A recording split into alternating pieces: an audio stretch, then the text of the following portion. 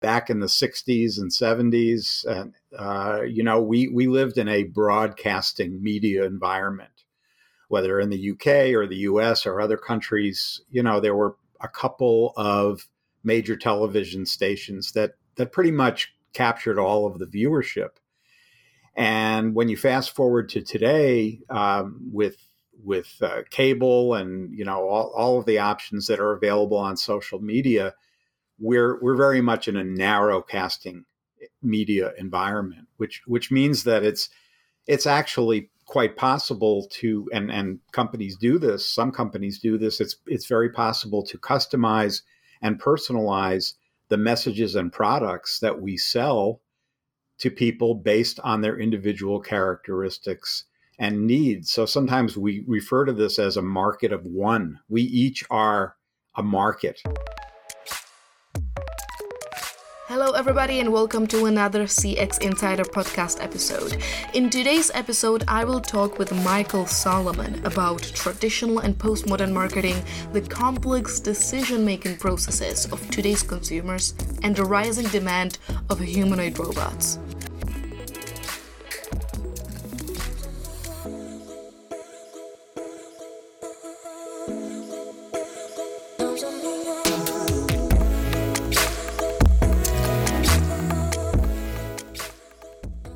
Hello everyone again. I hope you all had a lovely weekend and enjoyed one of the last moments of late summer, depending on which country you're in. In today's episode, I interviewed a very interesting guest, Michael Solomon, who is a professor of marketing at St. Joseph's University in Philadelphia, an industry consultant, a keynote speaker, and an author of textbooks on consumer behavior, fashion psychology, social media marketing, and advertising. He's an expert in his field and has been advising big brands like Calvin Klein, BMW, or eBay on how to understand their customers. I read Michael's latest book called The New Chameleons: How to Connect with Consumers Who Defy Categorization. And I must say, the premise of the book quite challenges the way most traditional marketers think. I do a lot of keynote talks to organizations. And of course, as you might expect, I get a lot of requests for the future. What are the trends that we need to be looking at, whether COVID or related or more generally. And as I started to put together a few of these talks, I realized that many of the basic assumptions that we make about customers really are no longer valid in what we might call a postmodern world, where traditional labels and categories really don't make as much sense anymore. And I started to look at this and realized I identified a fairly long list of even some very basic dichotomies that we all use, and mea culpa, I teach them to my students as well. Basically, we kind of questioning the wisdom of putting people into fairly large homogeneous groups and thinking that if we assign them this segmentation label that we understand them, and furthermore assuming that everybody we put in that group is pretty much the same. And the evidence is that that's no longer the case. And we could talk about some of the specific dichotomies, but just in terms of segmentation in general, today compared to 20 or 30 years ago, for a variety of reasons, we're all much more individualistic than we used to be. And what I've sensed is a growing desire for proactivity among customers. That is, they no longer want to be marketed to, they want to be marketed with. So they want to become part of the process. And so right there, that kind of obliterates one of the basic dichotomies I talk about, which is producers and consumers. And so, for example, when you look at the gig economy and all of the ways that consumers actually are taking on marketers' roles today, you can see that it's a very dynamic and changing environment, and it's actually probably harmful in some ways to just put people into these big categories, because they're not going to want to be there. And so, I developed this metaphor of a chameleon because, of course, as we all know, chameleons change their colors to adapt to changes in the environment, and they can do that very quickly. And So I think in a way, many of us are new chameleons in that we're changing our identities constantly. And as we change these identities, whether it's, in terms of choosing from different lifestyles, different things that we are exposed to online, perhaps that we wouldn't see in our physical worlds, we really are much more flexible and dynamic than I think a lot of marketers give us credit for. As you know, marketing segments are usually based on categories like demographic, psychographic, and so on. And once you find a group of people of similar characteristics, you give them a label. Late millennials, affluent millennial Henrys, yuppies, boomers. But these stereotypes don't always fit. For example, how would you label a traditional feminine woman buying t-shirts in the men's section? Or Gen Z's wearing skinny jeans? The most paradoxical term I am personally aware of, I would say, is flexitarian. And for those who don't know what it is, it means an occasional vegan. Basically, a person who eats what they want. In reality, I do think that most flexitarians wouldn't actually define themselves as flexitarians. But to put this into a context, in 2021, when more and more people are starting to realize they don't fit into their prescribed genders and identities are constantly evolving, it is courageous to think of consumers as segments and not individuals. That being said, our brains are wired to categorize things just to make sense of the world around us and to make it easier to learn. But how do we move from marketing to many to marketing to one?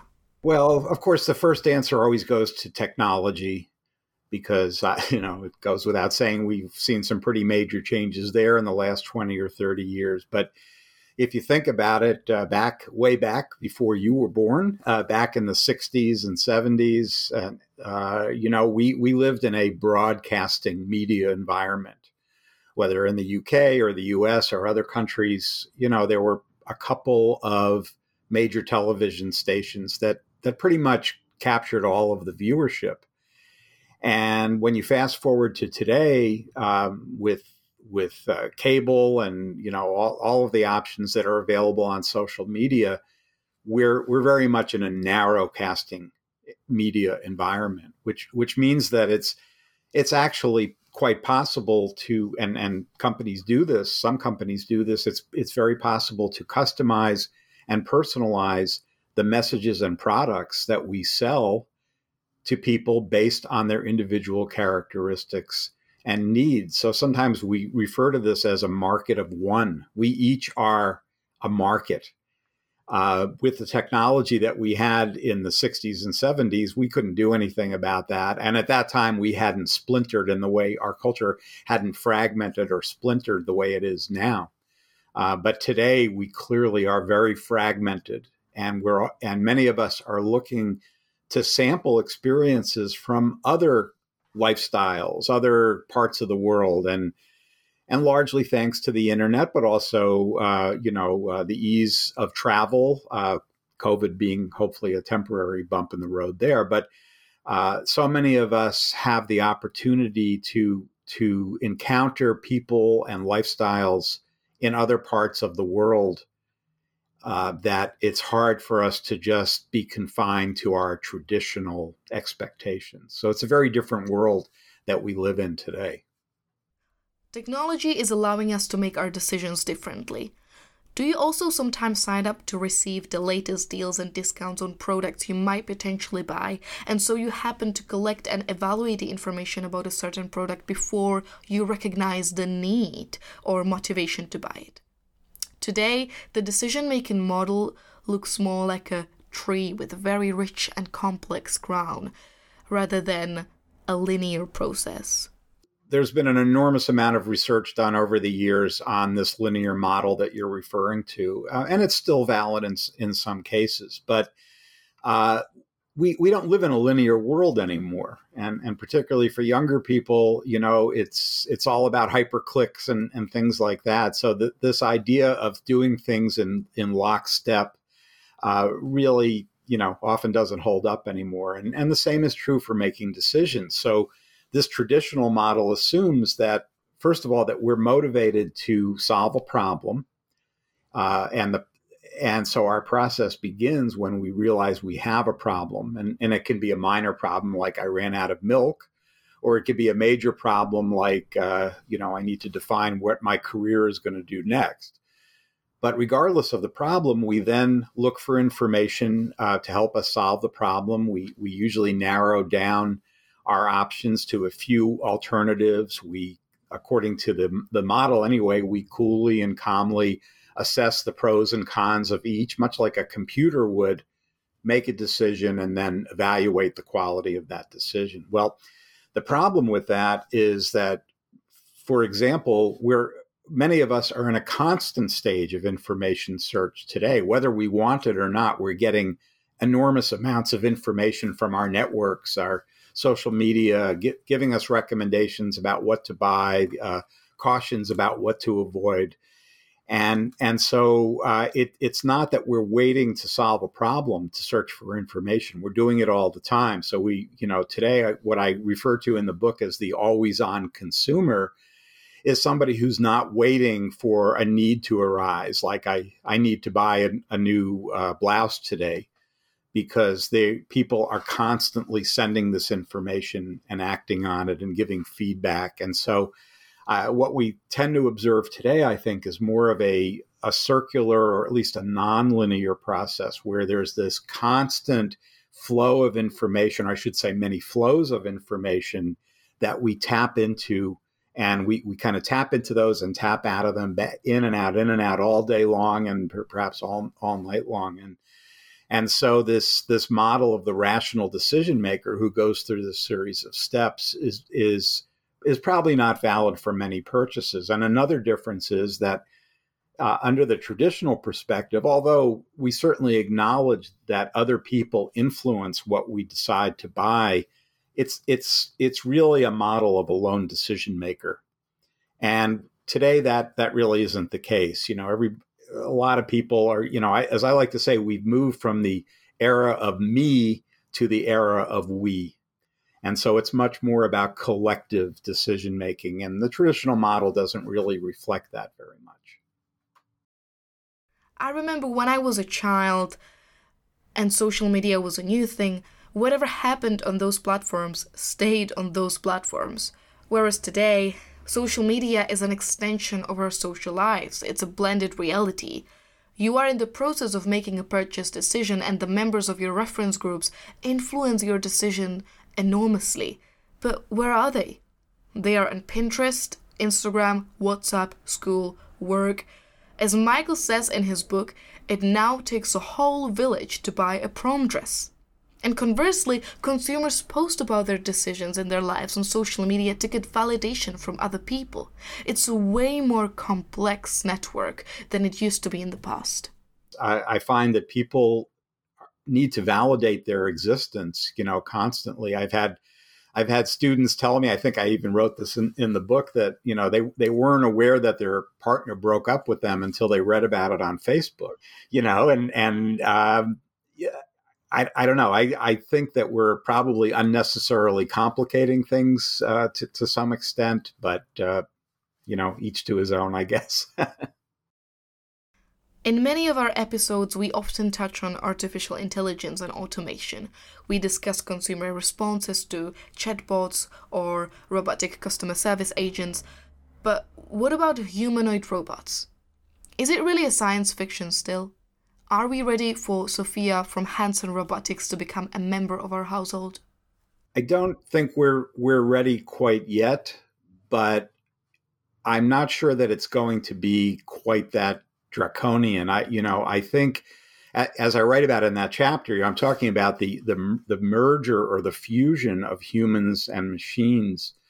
And for example, many of the devices that a lot of people have literally in their bodies, hip implants and pacemakers and things like that. And on the other hand, you have machines that are becoming more human-like, androids and some of these robots that have been introduced already into the marketplace that exhibit very human-like qualities. So I think we're heading more towards kind of a cyborg existence, and a cyborg is a widely used in science fiction, but it's science fact today, is a combination of both human and machine elements. And I think we've reached that point. So it's not whether we're so much going to reject what computers tell us. It's, are we going to know whether they are computers or whether they are flesh and blood? Whether we could recognize the difference between a robot and a human being is one thing, and we'll talk about the uncanny valley in a moment, but could they actually replace a human is the other thing. Let me give you a couple of examples. The University of Hertfordshire has created a humanoid robot called Casper to help autistic children learn social skills. With the current trial evaluating the effectiveness of these robots, there is a big potential they could be implemented across the NHS. Another study conducted by researchers from the University of Bedfordshire, Middlesex and Advenia Healthcare investigated the effect of socially assistive robots on older people experiencing loneliness. The study reported significant improvement of this condition. The first question we might ask is to what extent could these robots replace a human connection? And the other, what are the ethical implications of marketing these machines as a suitable human replacement in social interactions? Yeah, well, the ethics of it are maybe a bit troublesome, but let's start with the basic contention. The reality is that we've always looked at products as if they were our friends, in the sense, and what I mean is that we find in research that people form relationships with brands that very strongly resemble those that they have with other people. Sometimes they love them, sometimes they hate them. Sometimes it's a master-slave relationship where you're a slave to your laptop or something like that. And so people always have that tendency to infer human characteristics to products. That's a major part of branding strategy, in fact. And so this is really not as disruptive as it first sounds, although I'll grant you that this is a bit more extreme. I think that there are a lot of very positive potential consequences here. I'm not sure that we're ever going to replace human caregivers, but when you look at caregiving as an activity, and I'm sure it's similar in the UK. I know in the US, something like 25% of all adults are caregivers. It's a very, very stressful job with a lot of burnout. And that's not even the person who's getting the care. That's the person who's giving the care. And there are substitutes, there in terms of every day when you're talking about alleviating loneliness or something like that. People get attached to stuffed animals, and I'm aware of older people, who I know, who really do feel a lot better when they have just having a cat in their house.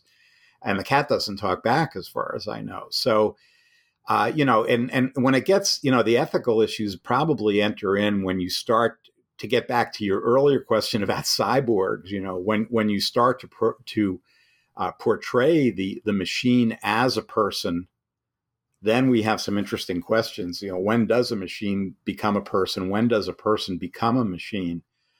But in the short term, in the practical sense, and I don't pretend to be an expert on geriatrics or anything like that, but we know. I mean, there was a classic study many years ago in an old age home where just giving a resident of that home a potted plant to take care of, that he had to water or she had to water every day, had tremendous impact on their mental health and their longevity.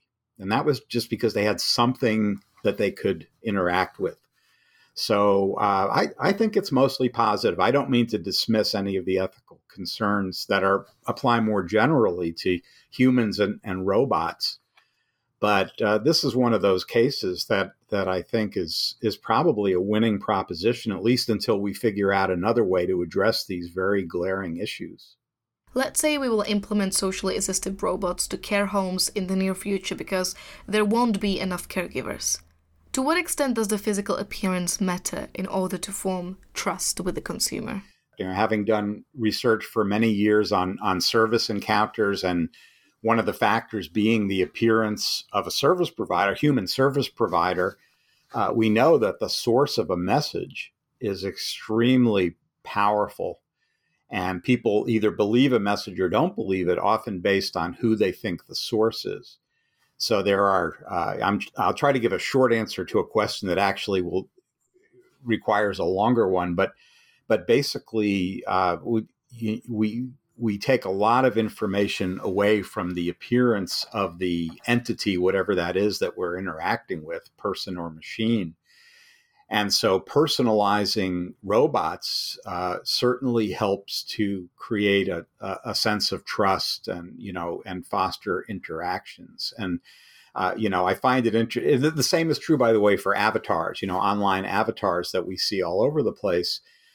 You have companies that spend enormous sums of money to do research on exactly who their, let's say, celebrity spokesperson should be. Because just because a person is famous doesn't mean that they're going to be an effective spokesperson for your brand. So they're very, very picky about that, but they don't seem to be very discriminating when it comes to choosing an avatar or, what a robot is going to look like that's going to represent them. And I think that's a really, really big mistake. Have you ever seen The Lion King from 2019, Polar Express, or Sophia the Robot? The one thing they all have in common is the degree to which they resemble a human being. And the degree is what many scientists call uncanny valley. How do those images make you feel? Strange, uneasy, uncomfortable? Yeah, that's the uncanny valley that people talk about, where it's really creepy to see a animated, person who looks so real. Having said that, I think that is going to change, because I think that people are getting much more used to the notion that they can see an animated character who is so lifelike. When a lot of this stuff was done, this was back in the 1970s, where people used to talk about the uncanny valley, but the ability to make that kind of simulation was so rare that it really flipped people out when they encountered it. Today, when you look at some of the technology that basically can turn literally you into an avatar, and I've seen this, in a number of places, it is very hard to distinguish from, which is the avatar and which is the real person. And my guess is that especially young people today who have grown up understanding that just because a person looks realistic, maybe they're not flesh and blood. I don't know if that uncanny valley is going to persist, but I could be wrong. Only time will tell. Is it really just a matter of time till consumers get used to the novelty and will gradually build trust with humanoid robots? And how will this transform the concept of customer experience as we know today? At the end of the day, Google Assistants can already call a hair salon to make an appointment, and you wouldn't be even able to recognize the difference between a robot and a human. I think that customer experience is the latest frontier for us in marketing. Everybody's talking about it, which they should be.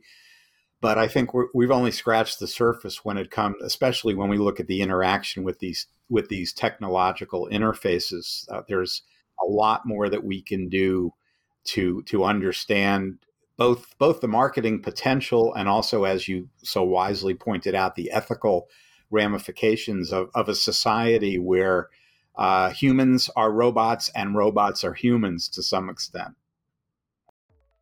I hope you all enjoyed today's episode, and if you did, please don't forget to like, share, comment, subscribe to the podcast on your favorite channel, and follow us on LinkedIn, and we can start a conversation.